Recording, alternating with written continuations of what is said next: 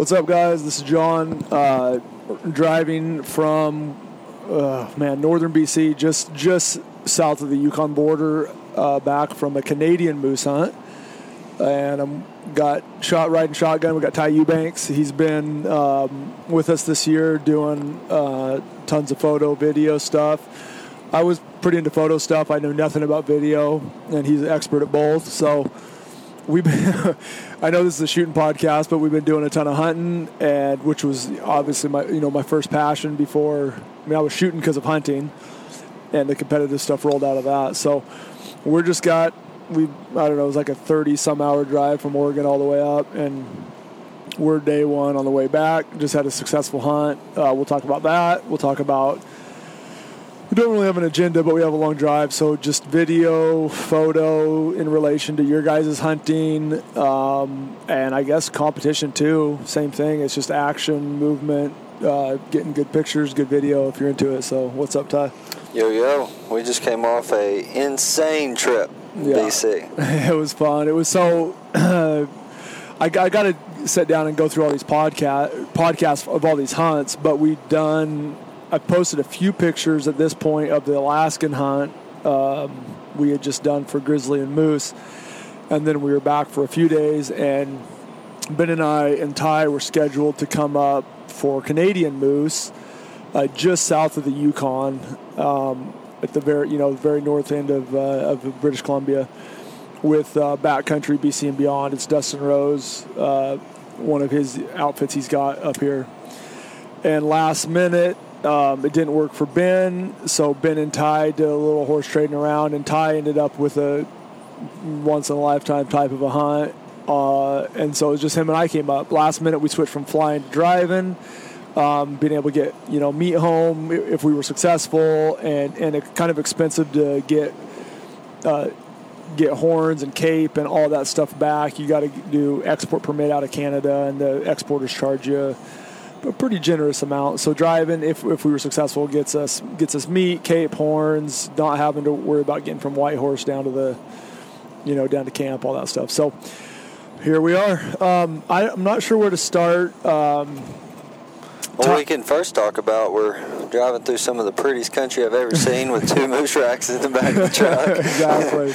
And if you can't tell, Ty's from down south. Oh yeah, I'm a redneck. Yeah, where are you from? I'm Thomaston, Georgia, so it's like about 45 minutes south of Atlanta. Okay, and then where you been the last year or two? Moved to Montana, so Georgia boy moved out west, and now I live in Hamilton, Montana. So because of hunting. Because of hunting, I need to get those resident tags. Now he's talking about moving to Alaska and British Columbia, and every place we go, he's going to move there. So yeah. So now I might be a Canadian resident this time in a few years. So how old are you? 23. 23. So when did you get into photography, video stuff? Did you get into photography for video, or just kind of both at the same time, or what was that about? It was about both the same time. I was about 16 or so when I just bought my first eBay camera. It was like $250, and I was taking some pictures, and I really just wanted to film my own Georgia deer hunts. Like I just, whitetail hunted around the house and started seeing some decent deer, and obviously just watching Outdoor Channel and everything like that. And I was like, man, that'd be cool to get into. So got into that, and it just absolutely waterfalled from there. Started working for a production company called Sub 7 out of Columbus, Georgia, and they film a lot and produce a lot for a ton of shows on the Outdoor Channel and Academy, and they have some giant contracts, and started working for them a bit, and then branched off after I graduated high school, tried college for about a semester when Mark from Sub 7 was like, dude, we can put you on the road full time if you want, and that's about all I needed to hear. So I actually walked out of college. I was in college algebra, and I was in the middle of a test. And I was just like, this is the most ridiculous thing I've ever read in my life. And literally got up and walked out and walked to my truck and called my parents. Was like, hey, I'm dropping out of college. And they're like, what? And I'm like, yeah, like this just isn't working. So started doing that, and then. So you were full-time for him? I was full-time for him for about a year. Was that mostly like big game, or was that into the waterfowl stuff? That was all big game. So that was, I was on the road with Lee and Tiffany for a while, and then did some Craig Morgan stuff. There was a show called The Habit that Bass Pro had, and then just doing that, and I branched off and was freelance, and I still worked for did subcontract work for them for a while, and then just kind of kept networking and kind of worked for everybody under the sun the past few years, and mostly on your own, right? Yeah, pretty much everything's been on my own since about 2018. Okay. Yeah. So we met, as you guys know, kind of chasing the North American 29, going after some different species. Ben and I were down in California last, I guess, that was August, I guess? Yeah, last August. Yeah, to go Thule elk hunting, kind of a more rare, subspecies of elk. And so we were down there. Ty was working for a guy on the Outdoor Channel that was there. I didn't know who he was. We roll up, and Ben's like, that's Laramie Miller. I was like, I don't know who that is. And he's got a big shell, I guess. Anyway, you were doing some work for him. Yeah, we were there on a blacktail hunt, actually. Yeah. And I guess he talked to the outfitter, and we jetted over and wanted to watch some Thule elk die. So. Yeah, so he asked if they could film, a Thule hunt, Ben and I's Thule hunt, just for a quick snippet on one of his shows. It was really cool. It was like, it was at 10 minutes right in the beginning, kind of like a history of Thule elk, and just, Ben and I didn't do anything on there, but we left, and Ty did some edits for some pictures, and I was like, I know enough about camera stuff. I was kind of particular, and I've been around some pretty good guys, and I was like, well, I know he's good, and I watched him edit, I watched him shoot, and he's got a good artistic flair, the way he was using light and stuff different than me. He's a lot more of an artist than I am. And I was like, and he seemed pretty chill, and so we kind of stayed in touch a little bit. These hunts started getting more and more crazy and starting stacking them up, and Ben was like, we probably should do some filming. Matt Alwine and I are working on some stuff, and we're like, oh, that's a good bump. We were like, hey, we could, use some of this for promotion. We could have good memories. Anyway. So we've been filming all these insane hunts. Like, we're getting some really cool stuff. Yeah, no, absolutely. It's been pretty crazy. I mean, I've been on a lot of cool hunts, and I will say the last few months there's my probably favorite pictures I've ever took. Have came from the last few months. I mean, this schedule has been insane from Northwest Territories, Doll Sheep, to a couple Alaska trips and BC. Yep. I mean, this has been just crazy. Just like y'all are going on the most insane hunts I've even heard of. It's been nuts. It's been nuts. And so we reached out to Ty. It worked out.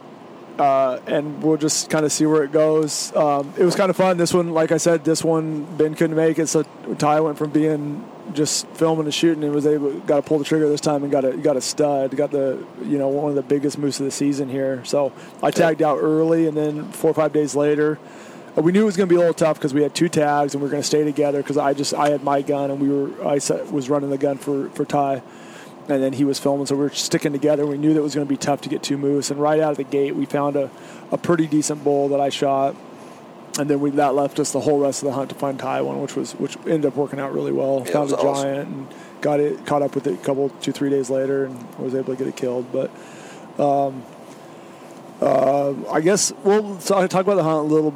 Or I guess some of the hunts, just kind of some of your peaks, and then what I want to do is. Obviously, he's a wealth of knowledge. I can talk photography a little bit, and I'm absolutely clueless on video for the most part, except for how it relates to photography and light somewhat. I know a little bit, but mostly just photography. So we'll just kind of talk through that, maybe help you guys if you want to film shoots, and if you care about this stuff, or just taking better pictures of whatever you guys are hunting, or just if you're interested at all, we'll just kind of bust through some stuff and some gear and kind of talk through that. But what's some of any highlights that stick out this year, or this trip, or anything? I don't know. Yeah, I mean, obviously, just like the subject we've had from the territories. We had just crazy aviation stuff. So there was a Bell 505 insane helicopter that we used to get into the sheep area. Helicopters, planes, stuff like that. It's just really, really cool to big float photograph. planes, Twin Otters. Planes that. What was that? What was a Porter? Oh, the Pilatus, the PC-12 out to Cold Bay. No. The Porter on floats. Yep, the Porter on floats. Yeah. It was obviously, I love shooting planes, shooting helicopters, stuff like that. And then on this hunt, it was a horseback hunt, and horses are just the most cinematic thing. Well, we started flying in on a beaver too. Yeah, the Haviland beaver on floats into the lake. And then you think about Rod's hunt. That was, there was a cub there. There was a beaver. Obviously, I'm mesmerized by planes, but they're cool. Just the planes and the horses. There was like some horse crossings that got some insane shots this last trip with moose racks, strung up. It was just stuff like that's been absolutely cool. Obviously, it's a lot better than just going out in the woods with a backpack. It makes things a lot more epic when you have crazy planes or. Yeah, getting into the most insane areas and giant mountains, and then no one around. You're just in the middle of nowhere. Yeah. We haven't seen anybody on any of these hunts. I'm trying to think if we've seen it. No, I don't. Did y'all see anybody residents when y'all were sheep hunting up here?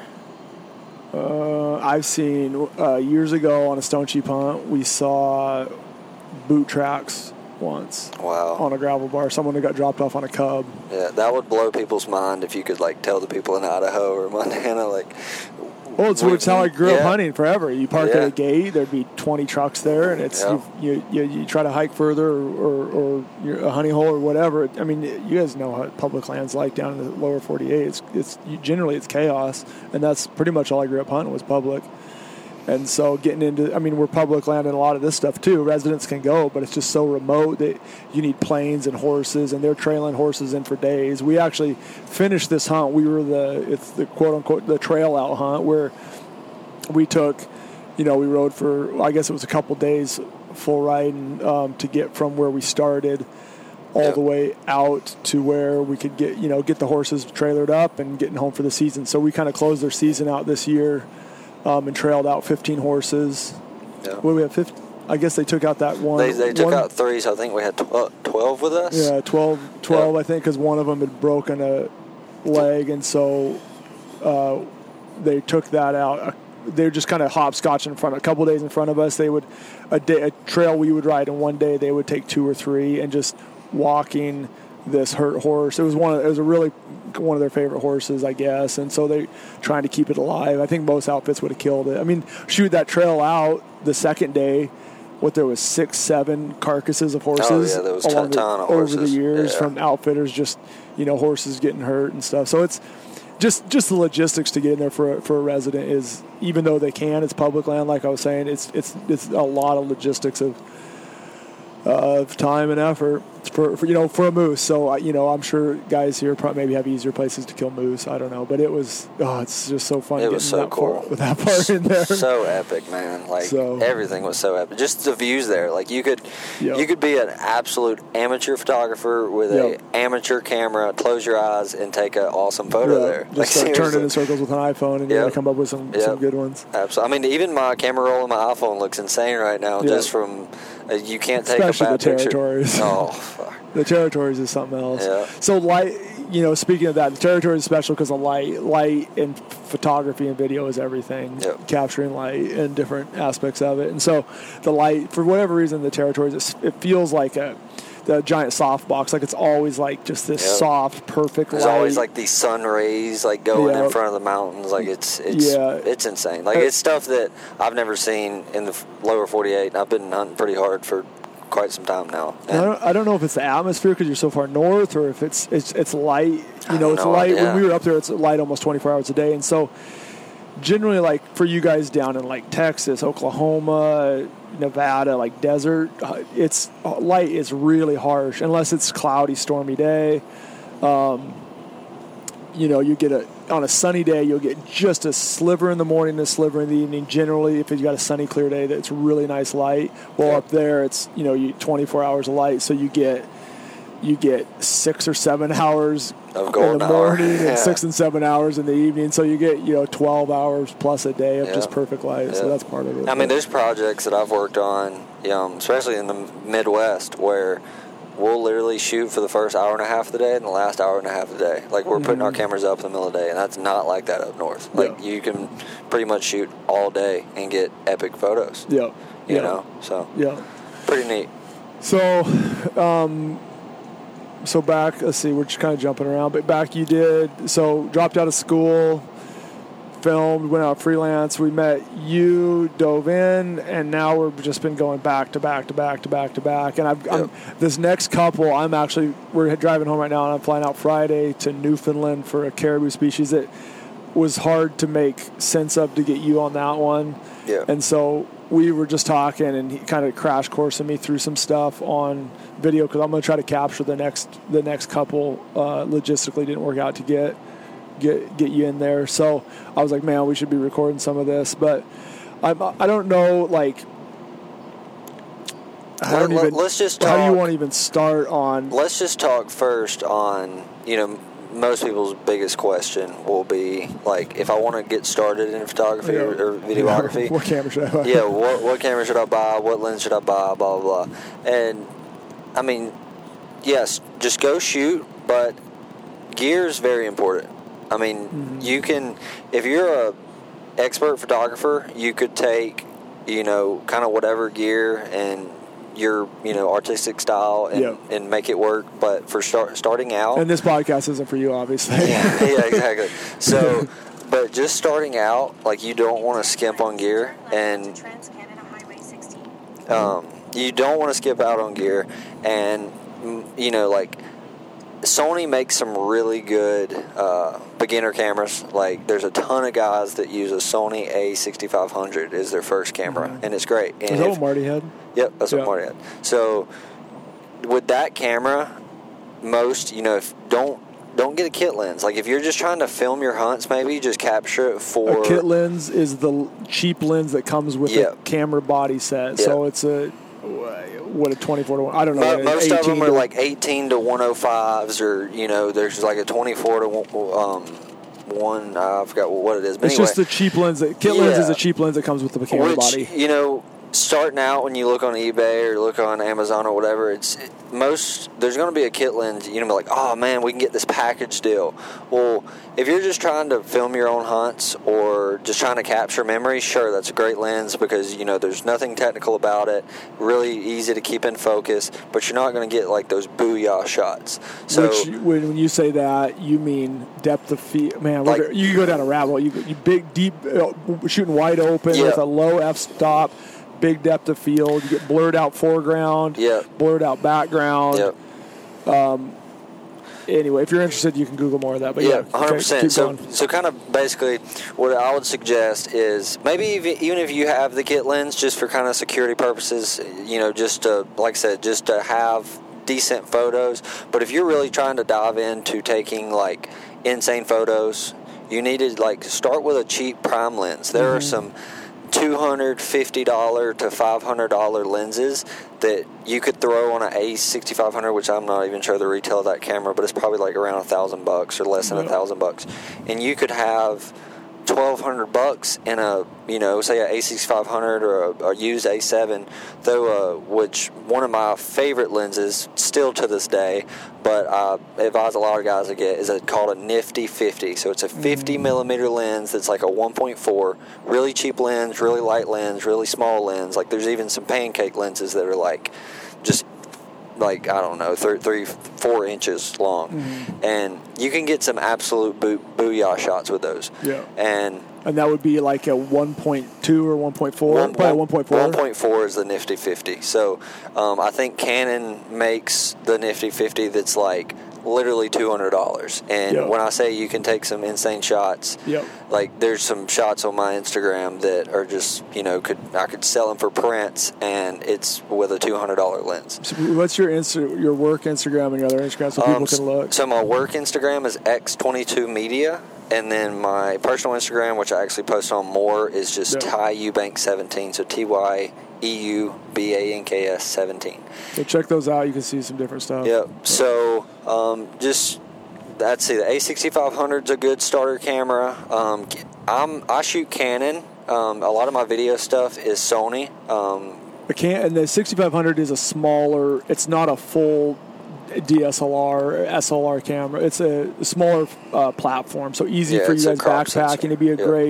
It'd be a great camera for hiking in and taking pretty good pictures. So I would look at like I'll just rattle off a few. If y'all just want to look up some cameras to start off with. But there's A6500. You can find a Sony A7 series. There's a ton of them. There's R3s. There's A7 IIs, A7 IIIs. That's what I shoot. Yeah, that's what John has. It's a full frame camera. So there's those. A few Canons that are good starter cameras would be like a 7D Mark II. I used to have one of those. Dude, when you say starter cameras, I mean you're talking in $3,000-$4,000 bodies right now. No. The A7 IV is $38,000. Well, the A7 IV, yes, but a regular A7, like one of the older A7s, you can find those on $1,500 a year. Yeah, like $1,000. You know, if you got an A7 II, which is what I shot until last year, it takes great pictures. And what I would do is marketplace. There's a ton of people that buy decent cameras. Yep. They never use it. They throw it on marketplace, and you can find great lenses and great cameras on Facebook Marketplace, on eBay, stuff like that. Because majority of the people that go and buy those cameras never use them. Yep. And they want to sell them. So, like I said, I think a Canon 7D Mark II is probably around $1,000. Which, I mean, if you're gonna get into it enough to try to take some really good photos, I would, be willing to spend $1,000 to $1,200 on a starter setup. There's obviously cheaper options than that, but like I said, gear's important, especially starting out. Like if I wouldn't have went and bought some, that is insane. So cool. Driving past some pretty sick looking mountains right now, the clouds and snow. But and we've passed 3 black bears so far on the road. Just in the ditch. In the ditch. So, but anyway. Like I said, there's like don't skimp out. And I mean that's the thing. Cameras hold their value so good. And those cameras you're mentioning, a few years old, can take insane pictures. So don't worry about the camera will not hold you back. There's a lot to learn. Yeah, no, I'm using the camera I brought on this trip that I use for my main photography, I literally bought in 2017. So it's like a 6-year-old camera. It's an old 5D, right? Yeah, it's just a 5D Mark IV. And like I said, that's beat to piss. Oh my gosh, the screen is all beat, but hey, that thing's still clicking. But I would just and that's the thing. Like, don't be scared if you want to try a lens. Say you want to try like I said, the 50-1.4 is really cheap, but say you want to do like a 24-1.4, any of those lenses, don't be scared to buy them because you can sell them. Lenses hold their value so well. Be kind of careful with camera bodies because Sony and Canon, everybody is competing with each other and they're dropping cameras like once a year. Yeah, like once a year. Or, I mean, the bodies go down, but it's like guns. Optics tend to hold high-end optics, Mark V's, Night Forces, Schmitz, or I don't know if no one shoots Schmitz anymore, but tangents and all that. Those, you guys know how well optics hold value, and lenses are just the same. And you can spend way more. You can spend a lot on. I'm looking at. I want to get a 70-200 2.8, and they're expensive. Yeah, but I mean, I've literally bought lenses, especially primes and stuff. I just wanted to kind of try on Facebook Marketplace, and used them for a season or whatever, and sold them for more than I picked them up on Marketplace for. Yeah. Like it's pretty insane. So don't be scared to do it because you can always sell them. It's not like other things where you're going to lose $500 if you use it for a little while. Most glass, especially older glass, if you use used glass, it's not going to go down that much within a couple years. So just buying that, and then as far as video stuff, a lot of guys like a XA10 it's a Canon like camcorder style camera that a lot of guys want to take on hunts. And I mean, sure, if you're doing, sorry, my map's going off. Yeah,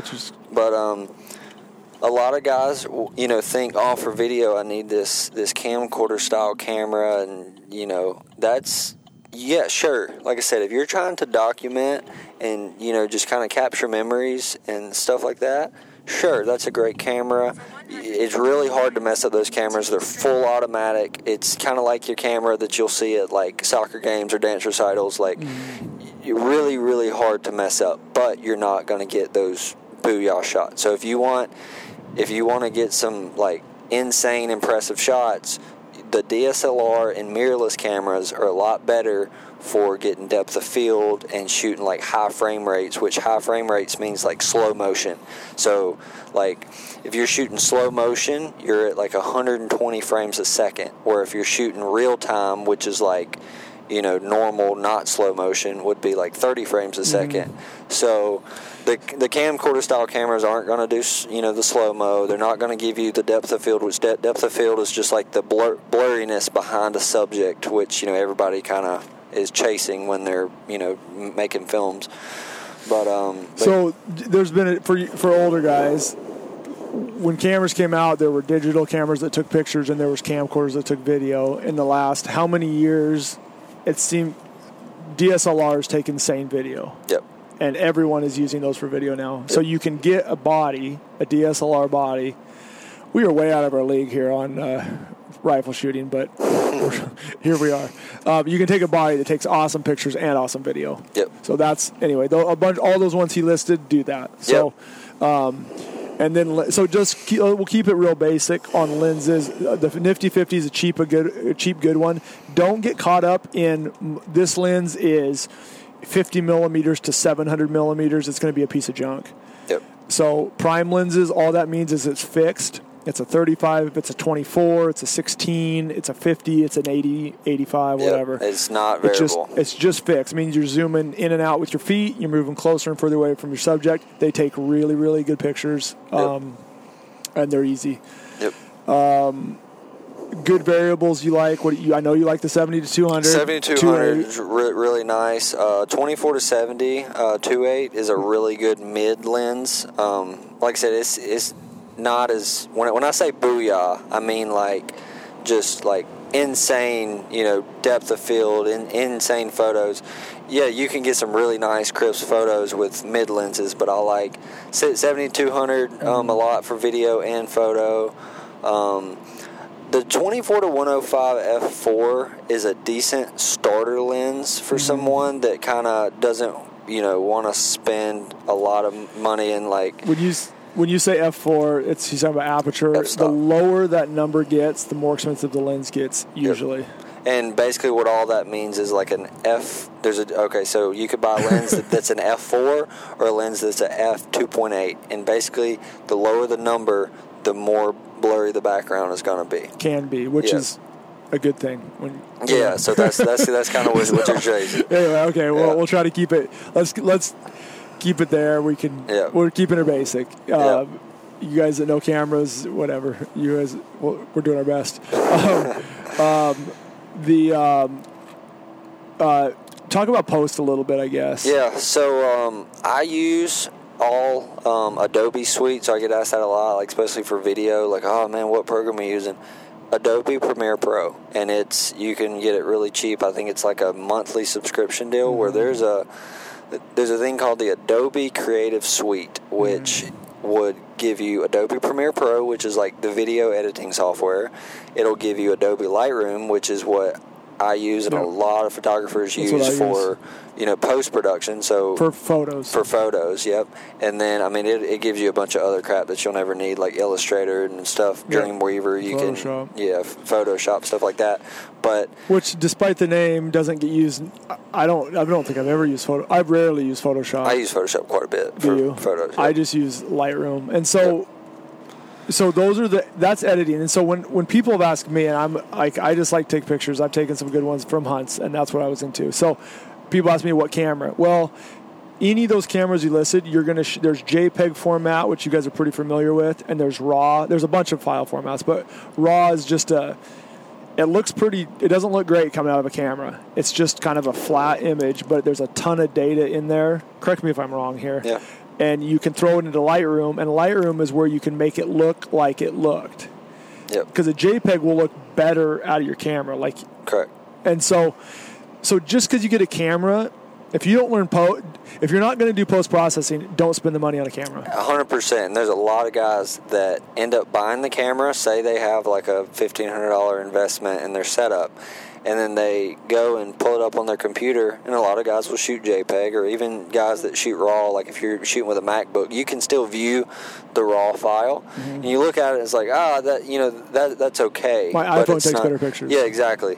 So it's all in the editing. If you're not going to learn how to run Lightroom, which is not that hard. It's not hard. It's literally just a toggles. Yeah, it's just sliders where like there's things called clarity, dehaze, highlights and shadows. Like how I learned. So I didn't go, just kind of FYI, I never went to like a formal film school or photo school or anything like that. I literally learned everything I know off YouTube and just literally messing with stuff. Like even video editing, I would just spend enough time playing with it where I'm like, oh, that looks cool. Like that's literally how I learned. So, as far as like even the shots that I have, like I have raw shots when I go, and if I just look through my catalog from this trip, it's not that impressive until I put it in Lightroom.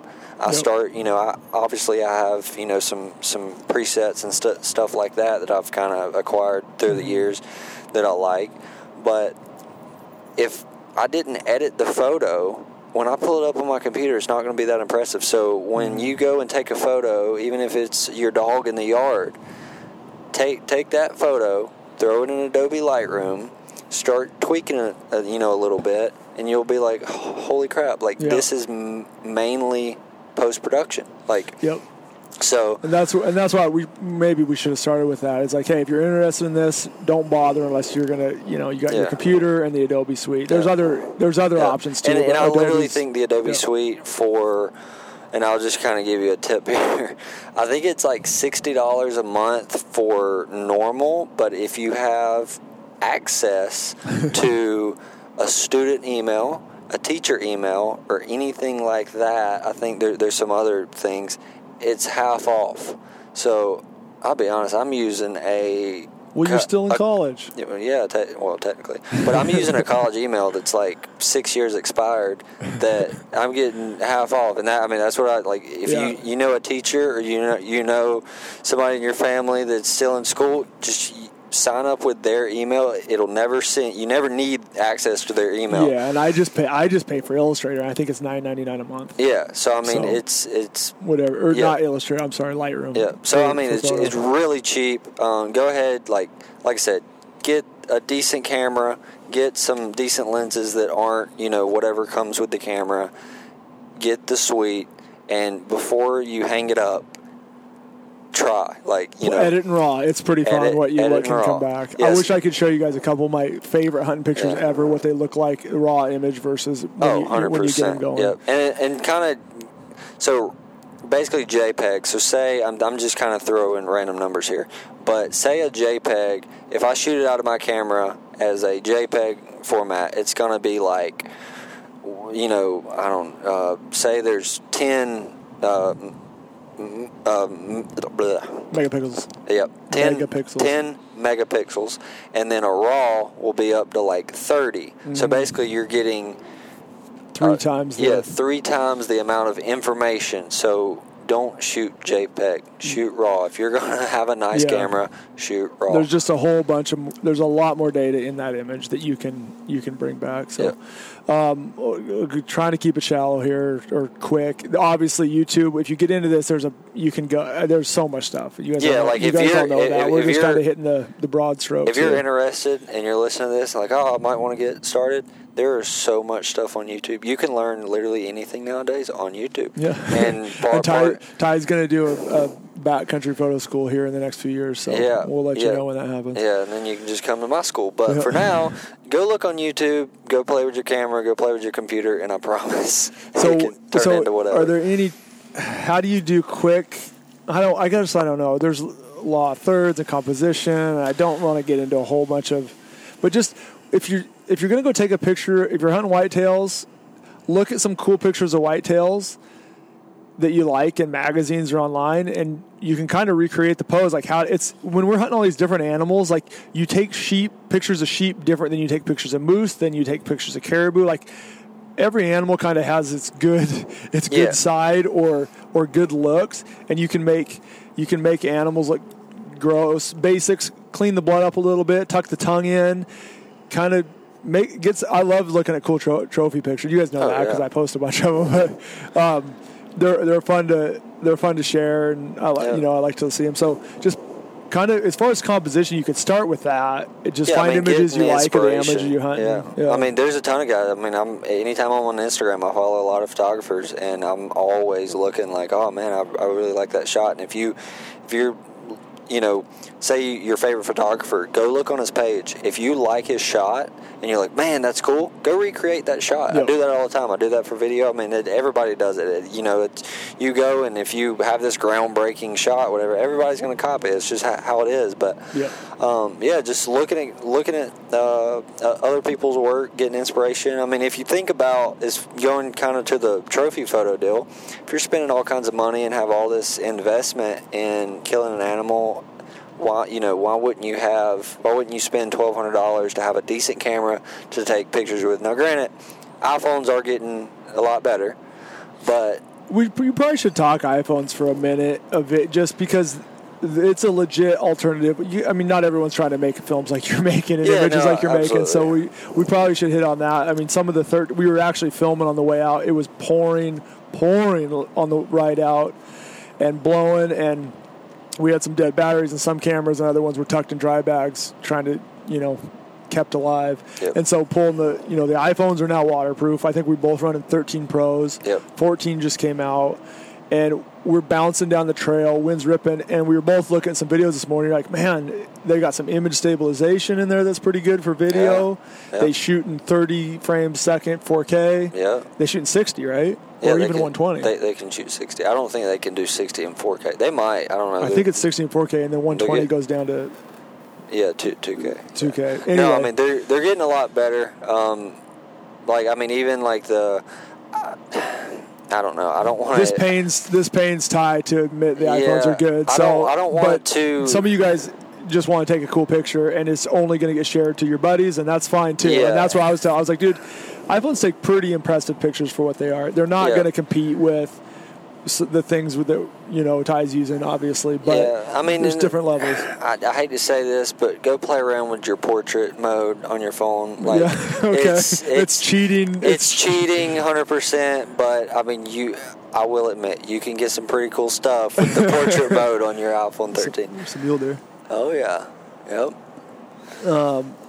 Portrait. So that's a good example. When Ty says booyah shots, awesome pictures is what portrait mode does on your iPhone. Is it artificially, like if you go take a picture of your wife, it's going to blur, it's going to show her little face and then blur out everything behind, but it's fake blur. It's just an app in there that just blurs it out. It's not actually happening optically. And you can really see, like if you zoom in, the edges you can see. Yeah, you can see the edges. But like I said, maybe try that if that interests you. Like, oh, that's cool. Maybe that's when you go and spend the money.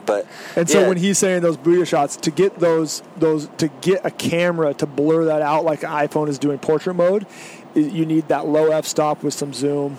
Yep. You'll understand that later if you get into it. That's a good point. Yep. So just learn, like you said, copy some people, look at some pages. If you're hunting whitetail, look at good whitetail shots. If you're hunting moose, sheep, we probably should have looked at more sheep before you went up, because you didn't. That was the first sheep you were around, really. You were around some Markhor and some Marco Polo, which is kind of a different sheep. Yeah, as far as dolls and stuff like that was my first, but I think we got some good ones. That whole setup was just too good. It was pretty good. The backdrop was sick. The lighting was sick. We got some sick. But as far as like angles and how to twist animals and stuff like that, just before you go in the field, just go look. And even a lot of times if you're in the field, you're not going to have service to look at this stuff. So screenshot, like, oh man, I really like how they held that deer. I really like that angle of that elk. Well, screenshot it so that when you're sitting there in front of the elk, and you have time, obviously, to, take photos, go back and look at that picture and mimic, exactly what you like. Yep. So, So probably going to wrap this up and then ask you some more hunting questions, but talk a little bit about light, shooting into it, having it at your back, having it at your side, what you like. Yep. So kind of a misconception that especially a lot of guides, because there's a lot of guides out there that they're required to take trophy photos of their clients, and a lot of people are like for their outfitter to use for advertising. Yep. And a lot of these guides I've noticed, if we're trying to move an animal for a photo, is they're like, okay, well the sun basically, if you're taking a photo, the sun needs to be behind the photographer looking at the animal. Well, I hate that. That is not a bad rule of thumb to start with. I mean, it's if you're not doing, there's a spot for it, I guess. There's a spot for it, but pictures without post. If the sun is above you and it's really harsh, the last thing I want to do is have the sun directly on the animal, and just where. If you turn around, if you have a nice camera, which iPhone, this is where kind of the iPhone can't, be used here, because it's called dynamic range, where if you have a nice camera, if you turn that animal where the sun is behind the hunter, so basically you were shooting, it's backlit, where you were shooting the shade side of the animal and the hunter's face. And then the sun, like I said, is behind the hunter. That's my favorite. But like I said, that you have to have a camera with some nice dynamic range. You have to shoot in RAW. And you got to be able to basically lighten the subject where you can get rid of. You're using Lightroom to bring back shadows. So pretty much, even like on horses, when we're going out, when we go through a shady spot, I'm shooting shade. Shade. That's kind of why the first hour of the day and the last hour of the day are better, because the sun is not beaming on your subject. It's so hard to take pictures, and like when we go in Mexico on hunts or you're at shoots, it's just hard when the light is straight overhead. Everything's kind of flat. Yep. You just get really hard shadows, and hard shadows are terrible for photos and video. So you're just trying to chase, if it's a deer or something like that where you can move it. Don't move it into the light, into the sunlight. Move it into the shade, where, ideally in a perfect scenario, you would want basically your subject and then what's behind it shaded. That is, you're going to get better photos like that than if you drag it out into a field that has just beaming sun down on stuff. Well, we shot my moose, and the sun came out, and so we've got Jim and Marty, the guys we were hunting with, holding up jackets and claws. Ty's like, make some shade right there. Hold it higher. Okay, right there, and he started taking pictures, trying to mitigate that. Yep. So, which, if you guys, it'll be the Canadian moose pictures of the ones of me. That shade on me is literally just guys holding up jackets. But I mean, which is kind of backwards if you're not in photography when you think about it. You figure you'd want to be into the sun. That's a little higher level, but that's good. Yeah. Okay, so you'll learn light. Photography is light, capturing light. It's all about light. Video, it don't matter if you have $50,000 of gear in the field. If you don't have good light and make shots that have good light, you're not going to get good shots. That's just it's all there is to it. You can take a better. I would rather have an iPhone and good light than $50,000 worth of gear and bad light. 1,000%. No, that's good. Okay, so. I couldn't do a podcast with Ty and obviously not talk about the thing he's best at. But, anything else that's basic that's popped out, or does that feel like a good? That's probably a lot to consume for somebody that's trying to get into it. But just shoot a lot. Just don't be scared. There's a lot of guys that have cameras that keep them in their bag. Just shoot. I promise. If you shoot enough, I just shot you'll get one. So much when I first got a camera, and it started clicking. If you don't shoot, it won't click. Just start shooting. Yeah, I like in photos. I think a good place to start is aperture priority. It's easy, and you can read about that. I'm not going to explain it. That's a really good point. Don't feel like you have to shoot your camera in manual starting out. You can. I know there's some really high end guys that shoot for companies like Sitka that. They all shoot in aperture priority still. I do. I shoot in aperture. I know how to run manual, but aperture's so fast. So shooting that, watch a 3-minute video. It's super easy. Yeah. So, I mean, that's kind of going back. I just want to state it. Like, if you are buying, investing in a camera, don't shoot an auto. If you spent one night just on YouTube learning the basics, it's not that hard. 100 pictures. There's literally 4 things you need to know, and it's like shutter speed, aperture, ISO, and white balance. And I rarely mess with white balance. Yeah, and you can just turn that on auto and be fine. But there's only a handful of things like I shoot Shady House a lot, which is a white balance setting. What is that? Yeah, we'll talk about that later. I don't even know why I've done that for so long. Yeah, just honestly for starting out, just put your white balance at auto. But don't shoot at auto, because a lot of times when you shoot at auto, it's going to jack your aperture. Where say you go and buy that little nifty 50 lens where you're at f1.4, which is crazy. It's fast. Bokeh, which, like I said, going back to what bokeh is, it's the blurriness. Yep. Or if you shoot an auto, it's going to automatically, oh, there's a hunter. It's going to automatically jack your aperture up where you're only shooting at f4, f5. And why are you buying a prime lens that can get dropped down when your camera is automatically going to jack it up? Yep. So, like I said, just go on YouTube, learn the basics, go shoot aperture priority or even manual. Like I said, it's not that hard. It's when I first had a camera in my hands and I was turning on manual, I was like, this looks like a foreign language to me. And then a couple nights on YouTube, and I actually understood what a few things meant. And then I could shoot. The nice thing about digital, I'm old. You don't know this. You never started with a lot of film. No, not at all. When I film, you'd change a setting, and you'd find out 3 weeks later, and you don't remember anything. With digital, so easy because you turn it, take a picture, take a picture. Like, oh, this does this, this does this, and you can be hammering out some pretty good pictures pretty quick. So, all right, well, this is not the spot for photography, but there's a ton of podcasts. But if there's something that maybe we could help, you could. If we have cell service, maybe shoot us a message or point you in that direction or something. So, let's go back to hunting for a little bit. What are some of the coming from down? We got a lot of guys in the audience a lot of guys shooting down south. Florida, Georgia, all over down there, Tennessee. You growing up there and then coming out west and then now coming up north in some of these hunts, are there any pro tips or big differences coming from where you came from to going to more of these mountain hunts? I think growing up, especially in Georgia, coming out west and just watching, elk hunts or mule deer hunts out west, it just seemed way out of reach. I know there's a handful of guys that go and they plan elk trips every single year. And it's not like there's some. I'm not going to suggest all these over-the-counter tags because a lot of them are way overhunted. And that's when I first came out west. Like, my first elk hunt was just over-the-counter Colorado. I've never been to that part of Colorado in my life, never stepped foot on that particular unit, literally just onnexed a ton of stuff, dropped a bunch of pins, what I thought would hold elk. And just went and did it, and started becoming pretty successful doing that. But it's not as out of reach as you think. Like, there's like a ton of my friends that I grew up whitetail hunting, just regular tree stands, just whatever.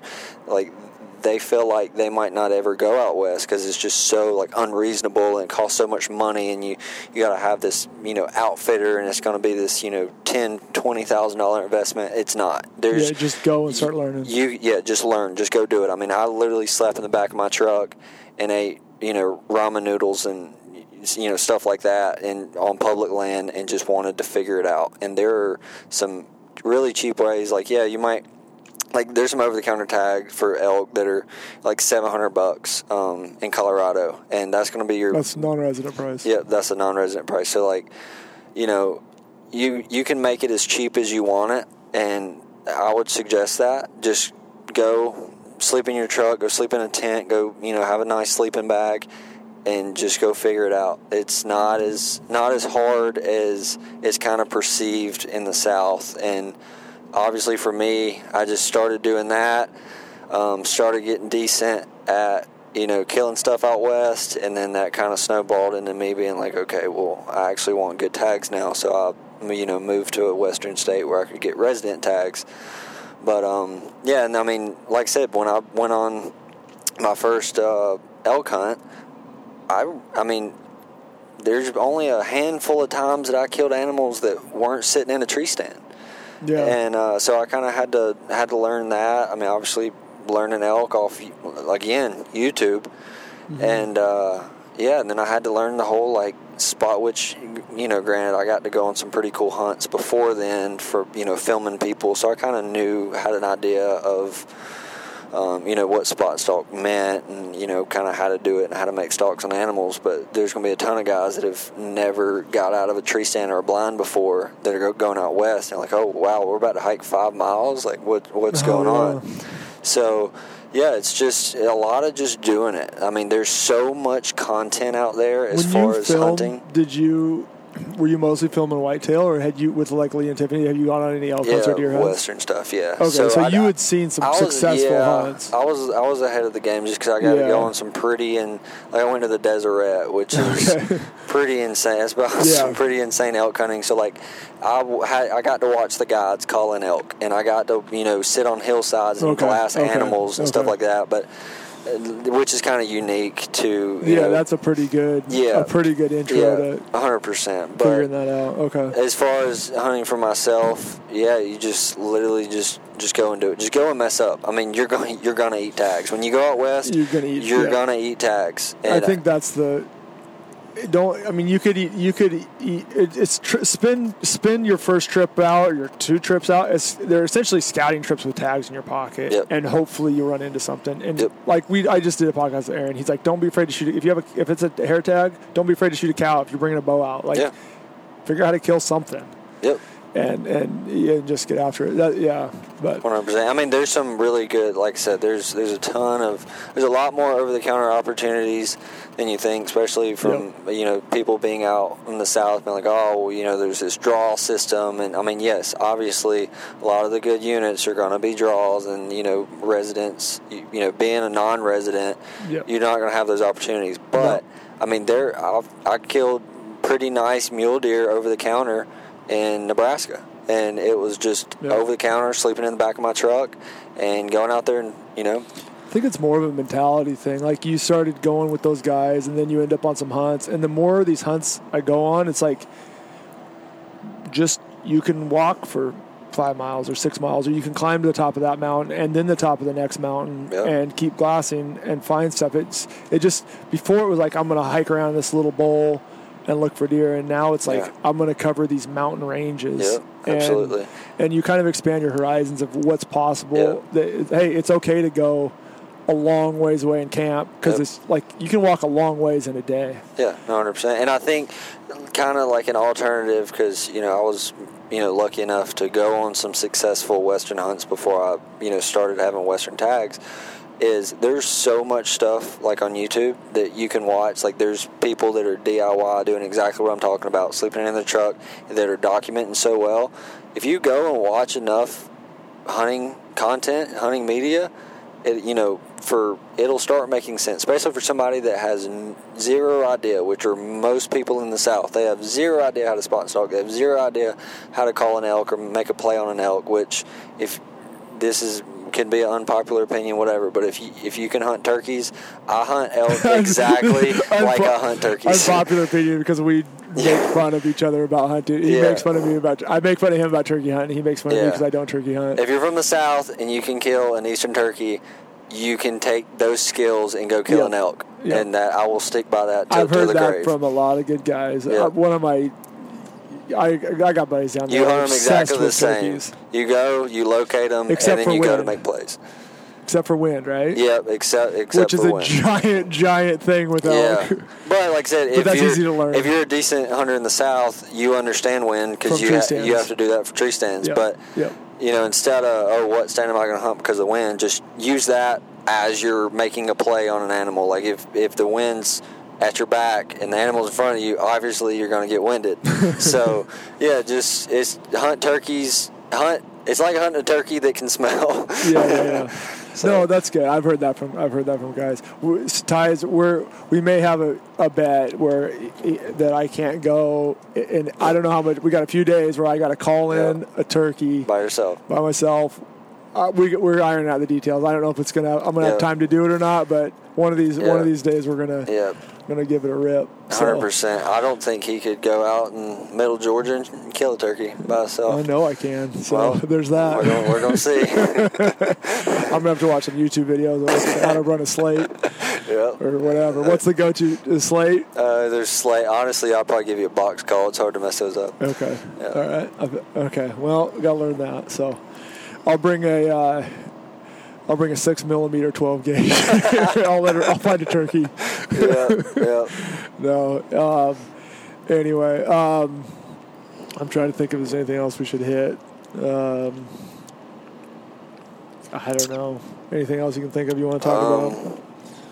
I just want to thank you for helping me on that moose. 650-yard shot on my moose, and I could not have done it without John. That was the farthest shot I've ever attempted on an animal, and it worked out. It was, yeah. Well, let's talk about that. So we watched this bull and disappeared for a day.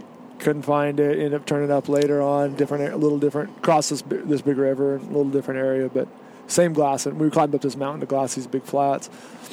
And came out in the morning. We had to make a play on it. It's these willow, like the river bottoms and these flats have willows, and they're like 6 foot tall willows. And everywhere else is these pines that are so thick you can't even walk through them. And this guy just punched it, trying to do a little passing lane. And so anyway, he was out on this edge of the pines. And we were kind of looking at maps and trying to figure out, I was like, dude, we could get to we were thinking like 700-800. And I was like, man, and I'd never shot. Ty's been watching us shoot, and we wanted to shoot. It just didn't work out. So for him to take a couple shots and kind of walk him through it, I had a 300 Norma with 230s, and had it all set up. And I was like, there was no wind, very little wind. I mean, it was kind of switchy. It was kind of clicking in a couple tenths left, couple tenths right with it when it was switching. But it ended up being, we got to 8. We were 880, 850, and we were in the thick pines and willows 5 feet tall. There's nowhere to get prone. We kept moving side hill, and he's bedded down by this cow. This cow is feeding. As soon as this cow is gone, he's going to get up and go. He's been sticking with this cow nonstop. So a little bit of a time crunch. We're working across this hill, back and forth, trying to find an opening anywhere to shoot from. Finally get in this area where I was like, okay, I was like, right here, there was this little bump in the ground. I was like, we can shoot off this bump. And so I grabbed Marty's Leatherman, I left my Havalon. This is a tip for when you're hunting. I like taking prone shots, and you can almost always make one. And I left my I got a Havalon bone saw, and I had left it in the cabin because I'm an idiot a couple of days prior because I had killed my moose, and I was like, well, I wasn't thinking. We were going to run up for a day and check the spot and come back down. We ended up running up there and staying there for 2-3 days. And we get down there, and so luckily Marty had a saw on his Leatherman, and so I'm hacking branches, making a shooting lane where we can shoot from one side of this river, draw across this other, and it was about 650 yards. And so I'm hacking brush, and then I toss the gun down, get on it, and then I start pointing brush out. Marty's cutting brush. I was like, okay, we got it. I got set up, and I was feeling really urgent because as soon as that bull stood up, we didn't have a real big window, so I was pretty anxious at that point. But then as soon as we got that last thing cut and I set the gun, I was like, oh, we got him. I knew it was so solid. I threw my backpack. I had the double pull, SkyPod double, which was clutch. Was able to get the elevation on top with that mound because it was like on a downhill, but the mound, kind of this little roll mound, was on the ground, and then the tall double pull, the lightweight double pull is what I've been hunting with from the SkyPod. And so I had that narrow all the way in and then all the way out tall.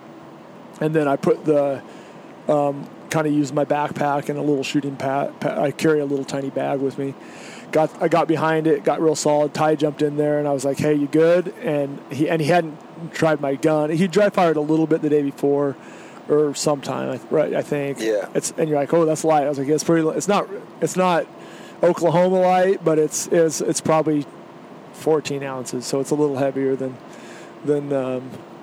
Morgan King light. But It's a little heavier trigger. So he jumps in there, and I gun was clear. I cleared the gun. I was like, okay, you couldn't see you could just see the tops of the bull's paddles in the willows, and the cow was standing up. I was like, dry fire on that cow. Double check the chamber, make sure everything was clear. So he couple dry fires. He's like, I feel good. I was like, okay, and we got set up, and I don't know. You feel pretty solid the whole time. Yeah, no, 100%. The setup was really good, which I was just impressed that we were able to make that work. Like, if I was by myself, there's no way I would even attempted to. I mean, there was literally this little mound in the middle of this forest, and we just cut a shooting lane. But completely solid. We put the butt on, had your pack and a shooting bag back there, so everything was solid. Sitting on a bipod, and like I said, it was. I was really impressed. I said, hey, watch your level, and we'll wait for he stops. So then I guess walk him through as soon as we got set up, the cow started moving. We knew we were crunched for time because it take us about 30 minutes to get from up on the glassing mountain where we were glassing. Yeah, down to the bottom. Down the hill, across this flat, and then through that timber. Yeah, shooting over the river. But. Yeah, to shoot. So it took us about 30 minutes to get down the mountain, just kind of cruising along to get there. So I knew we were close on time because by then it was about, was it 9? It had to be about 9, a little after 9 o'clock. And it was a sunny, warmish day. And they don't, generally it was moose like colder weather. They're not going to lay in the sun all day. Yeah. So. But he was just pinned up with that cow. So, anyway, you jumped in there. 5 minutes, 10 minutes went by. I don't even think that. It was like...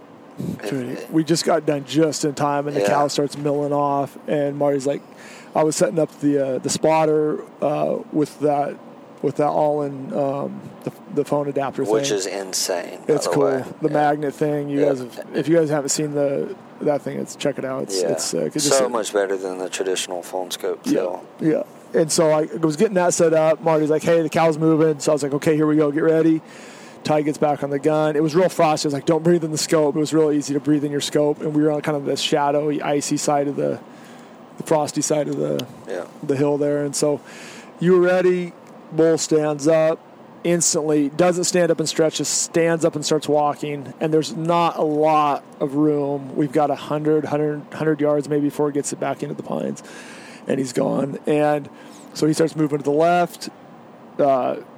Marty lets out just a couple bull grunts, doesn't stop. Then a loud cow call, doesn't stop. Pretty much resorts to a loud yell, trying to get this bull to stop. Slows down, and he was staying pretty parallel. He wasn't cutting up or down the hill. I think he cut down a little bit, but not enough to where I was panicked about rearranging and redialing the scope. So I was watching that. Pretty much side hill. Stop. You sent one. Hit him. It looked good. I thought it looked good on video, but it was a little high. Moose are crazy. They've got that, way their spine kind of rolls. Anyway, it doesn't matter, but they got that big kind of that hump, and there's a lot of dead area up there, but hit just missed high, like a spine, a little high, and kind of took it, was like, knew he was hurting, walked behind his bush, reloaded, and then he walked through this opening. There was like 2 openings left. He walked through, this is like 5 seconds later or less, and walks through the opening. You sent one while he was slow walking, hit him back of lungs, and he was dead in... seconds. 5 more seconds. Yeah, and then there was just steam. It was a slung shot. We'll get these videos rolling. You guys will see that the steam blowing out. Just this big. He tipped over and just like cool. A whale blowing steam. It was pretty surreal, man. 6 feet in the air. And what was crazy too is like how everything worked out. It was literally it was less than a week. It was like 5 days before we left. I was still planning on filming this hunt, and then with how Ben couldn't make it up, I mean, it went from that to, holy crap, I'm going moose hunting, which has like been a dream of mine forever. Like literally 5 days before I left, I learned that worked out where I could go moose hunt, and then like to go up there, kill an absolute just bull that I've been dreaming about that hunt, and I wasn't even dreaming of a bull that big. Like it just, it's a big Canadian, giant Canadian. So it was. Pretty freaking surreal experience at all, and I mean, between everything, the making it a horseback hunt, just being in the backcountry with these just old insane cool cabins. weather. Yeah. We had couldn't have gone. I mean, we got pretty nasty on the trail out. But other than that, we had Yeah, insane you think about weather. being, just 40, 50 miles below the Yukon, in October, just this really crappy, just snowing sideways is kind of what you'd that's what I was expect. ready for. And we were I was in short sleeve shirts on top of a horse with a moose a behind couple me. Like different days, it was crazy. It was crazy. But yeah, it was cool. So there's three different. This is a Canadian moose. So there's three different moose species. There's Shiras moose, which live in the States and in the southern part of Canada, and then Canadian moose goes from kind of mid Canada up to the Yukon border, and then Yukon North is and then Alaska, or Alaskan Yukon moose. And so Shiras are the smallest species, Canadian are the second biggest moose species, and then the Alaskan Yukon is the largest moose species, body and antler size. And so this was a Canadian hunt, and it was you're kind of like 190-inch bull right around there. 55-inch spread. Like it's a big Canadian. I remember you telling me in that first camp, you were like, man, this is this great area. Like there are mooses here that look like, Alaskan Yukon. I'm like, really? Yeah. And then every, people that actually know moose that I've sent the photo to thus far is like, that's a Canadian? Yeah. Like I think it looks like a Alaskan Yukon. I'm like, they've killed some giants up here. They've killed moose in this where we hunted that were bigger than my Alaskan Canadian. Yeah. That's a rare deal. Fluke. I don't know. The last time it's been a little while, but there are some big moose, and yours has got a killer look. It's a stud. It's a stud. It's cool. It's got weird fronts, like the whole pans kind of connect. You guys will see pictures, but there's not like definitive fronts. It's got like just points all the way around these big pans. It's a pretty cool. And if you've never walked up on a moose before, you need to walk up on a moose. It's like killing a draft horse with antlers. Like it blows your mind, like how actual big those animals are. It's crazy. What Ben say? Like you could sit on their hind quarter and your feet don't touch the ground. Yeah, you can. They're huge, and that's the benefit. Like when we were in Alaska, we had to backpack that thing, and it was heavy. This was the benefit here. Is horses are a pain to hunt with, but they're nice to hunt with. They're a lot of work. You hobble them and put bells on them, turn them out at night, and you hope they stay. You hope they don't walk 10 miles away during the night, which they do. Yeah. But what's really nice is when kind of like, I guess both our situations, we walk down the moose, we start working it up. About that time, the wranglers and the other guides, you can start hearing the horses come. They roll. Yeah, mine we cut up, hiked out, and then brought horses the next day. But the way yours worked, when we left the mountain, we left Jim up top glassing while we were working in. And then as soon as he knew it was dead, he was able to drop down the other side of the mountain back to camp, get the horse, and he had in-reached the wrangler, rounded up the horses by the time he had got down to the cabin, and then he was there 2-3 hours later? Yeah, about the time we were done, I think about perfect timing. Yeah, I was about to say, I think we had everything done but debone, everything, and then, here comes the horses, and we literally, bagged the meat up and threw it in boxes and put it on horses and didn't even have to backpack it out, which was sweet. Yeah, we had just finished caping the head, that's right. And then he rolls up, it's to not have to pack a moose is so nice. Yeah. Even I don't know, how long did we pack your moose? Like 400 yards? No, it was about half mile. Half a mile? Up the hill. Yeah, that was insane. Which I guess Alaska is different because they have crazy laws where you have to you keep can't them bone intact. them out. Yeah. So you're having to put like 130, 140 pound hind quarter in a pack and go uphill. It's insane. It was heavy. Yeah, the packing that was heavy. So Canada, you can bone them out. So he rolls in. We got all the quarters off, got everything out, ribs out, tenderloin, back straps, you neck meat, everything's cut out. And so then we just start deboning, cutting everything up, and then making pack boxes equal weights. And then those guys they're expert. Those guys are. It's probably the best horse hunt I've been on. Those guys know horses and care about horses more than anybody I've seen. And they can pack really, really well. Yeah, it was fun. It's good hunting with good horse people. I'm not a horse person. I rode a lot on these different hunts, and I love them, but do they save some backbreaking work? Oh boy, perfect timing there. But yeah, you made a good shot. Your third the the lung shot was good. Definitely a lot more deadly than the first shot. Yep, got that good and just stayed on there. You stayed on. I said just stay on the gun. And you stayed on there really well. And honestly, that second shot, which was obviously what killed him, was probably farther back than center mass. Like his vitals went. Their lungs are huge. If you look, their upper lung. If you would have hit low. So he was hit a little above center, and so the lungs kind of start low in the chest and work up and back, and the guts sit underneath there. Yeah. Moose are funky. Before you go on a moose hunt, pull up, just Google image like their skeleton and stuff, the way their spine like rolls up, and they got these big bones going straight up from their spine where that hump is. Kind of pay attention to where stuff is. It's not your normal deer, elk, sheep, caribou. Pretty much all the animals. I mean, if you're going to go bear hunting and elk and moose hunting, take a look at the skeleton, like an image of that. I think it's worth doing because they're a little different. Especially bears. Bears are weird. Yeah, bears are weird. Dude, bears and moose, I think, are maybe the two weirdest. And bison. But bison are kind of the same. They kind of have this weird front end. But anyway. Well, I'm looking forward to getting this video done and getting it out. It should be pretty epic. Be fun to start sharing some of this stuff with you guys and so we're hour 15, hour 10, so cool. Thanks for coming on. Absolutely. We got another 20-something hours to drive. We could record the world's most boring podcast for the next 24 hours. But we'll spare you guys. So anyway, I appreciate you again. We'll be catching up, but we're going as soon as I'm driving the next couple of days home, and then I get on a plane to leave.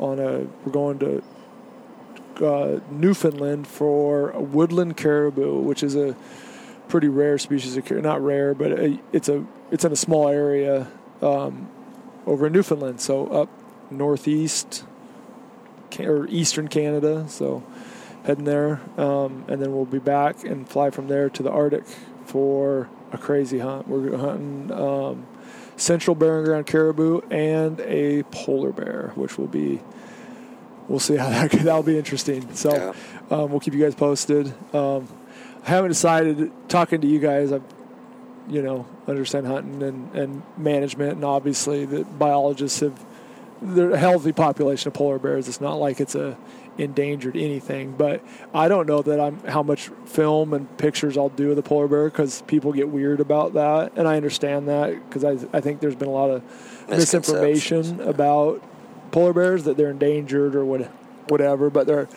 as strong as ever. Because I was asking these questions too. I was like, where are we at? Because I'm not big into shooting endangered. Like, I'm not that guy that wants to go and shoot the last whatever. I don't have that in me. So I was asking because I just didn't know, and I'm into this stuff, and I didn't know. So I've been asking and looking into that. I'm going to do some more, but everything I've seen is like super healthy population, just managing bears. You work with Inuit tribes. It benefits them. It's a pretty neat deal that I've learned a fair bit about, and we'll learn a lot more. So I don't know if I'm not sure what we're going to do with video and pictures of that just because it's sensitive, but we'll talk about it. We'll talk about it here, and I'm sure we'll post a few. So we'll see how that goes. So anyway, all right, guys. Well, thanks for listening. If you have any questions, check us out. Once again, Ty Eubank 17. Yep. At Instagram. Check out the pictures. You guys seen them. I've been posting pictures too. So keep up. They've been doing some pretty insane content. It's been fun. Past few months. So yeah. All right, guys. Later.